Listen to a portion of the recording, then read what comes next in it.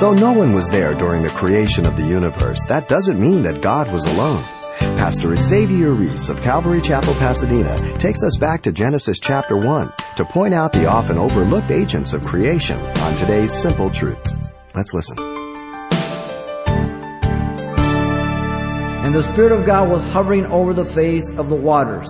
The Spirit of God, notice, is the third person of the Trinity. We've seen this before. The Trinity has already been mentioned in verse 1. Elohim, compound unity, three or more. And so the Trinity is involved. The word used for the Spirit of God is ruach, which can be used for wind or spirit. But the majority of times it is always used for the Spirit of God. And the context again is going to tell you whether it's the Spirit of God or a wind. To interpret the word as wind is to attribute creation to mere physical wind. In other words, that this wind that God made created something. When's the last time you saw a windstorm make a car or a house? Context.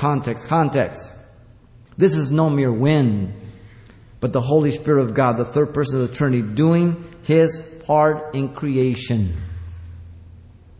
Now notice the Spirit of God was the one working to bring about the finished state of the earth for man's dwelling.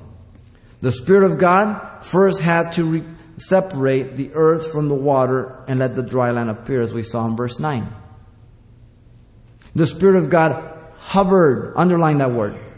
It means to flutter or to oscillate back and forth, circular, over the water. This is the image of an eagle over her chicks to stimulate them, so as to take them up in her wings and teach them how to fly. You find it in Deuteronomy 32:11. And God uses that as how He led Israel in the wilderness, cared for them. The purpose is obvious. For the process of creation here by the Spirit of God, from the unfinished state to the finished state.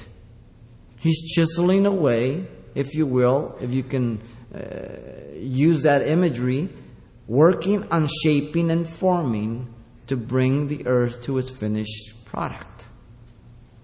Now the Spirit of God, notice, is working in conjunction with the commands of the Word of God. Very important.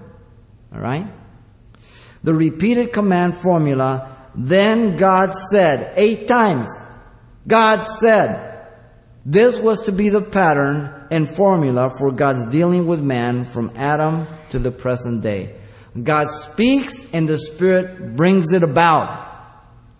Wow. There's the principle. God speaks, the Spirit brings it about. They go hand in hand. The Word of God reveals His will, His mind, His purpose, while the Holy Spirit illuminates, enables a man, demonstrating the true evidence of being God and being in fellowship with God.